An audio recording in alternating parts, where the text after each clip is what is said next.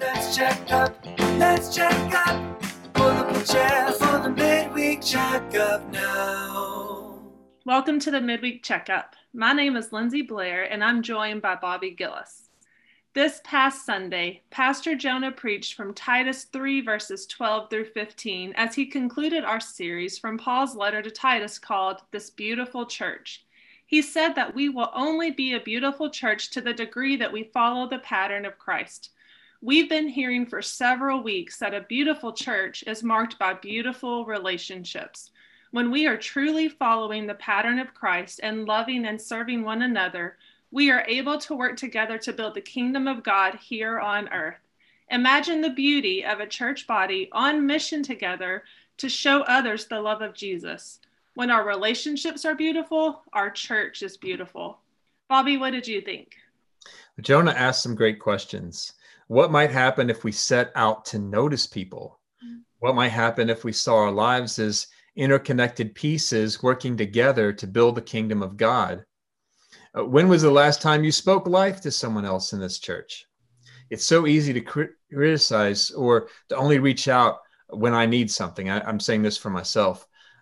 This sermon was an important encouragement. But for anyone who missed the sermon or needs help remembering, let's do a quick recap.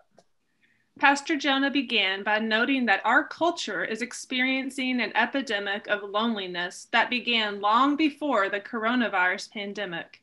In 2019, 3 out of 5 Americans were feeling isolated and disconnected in spite of the fact that we are the most technologically connected society in the history of the world.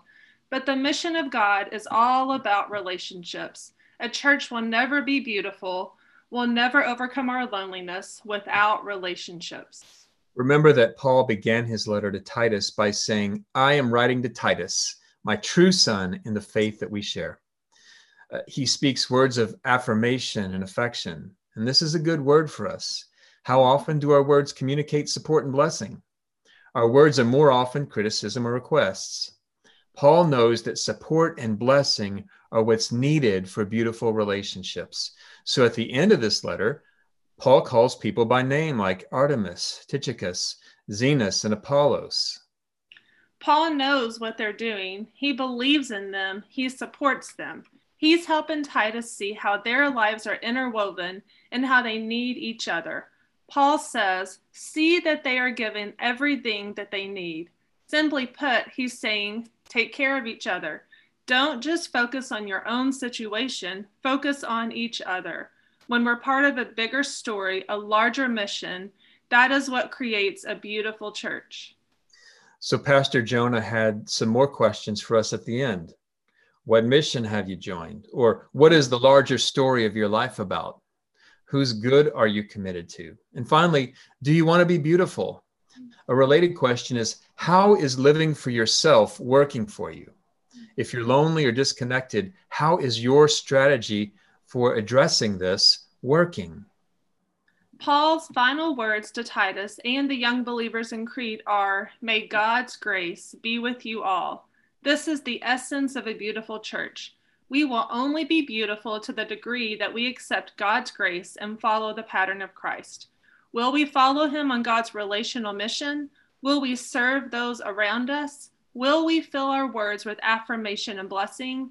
Are we willing to try something new, picking up our cross, denying ourselves, and following Jesus? And with that, we say goodbye to Titus and hello to an Old Testament figure who identifies himself as the teacher or the preacher. This coming Sunday, we begin the series Wise from the book of Ecclesiastes. We'll learn to see life as fundamentally a gift to receive and enjoy, not a hill to climb or a gain to achieve. This path of wisdom teaches us to live in the uncertainty and tensions of life under the sun. Join us online or in person. We'll see you then.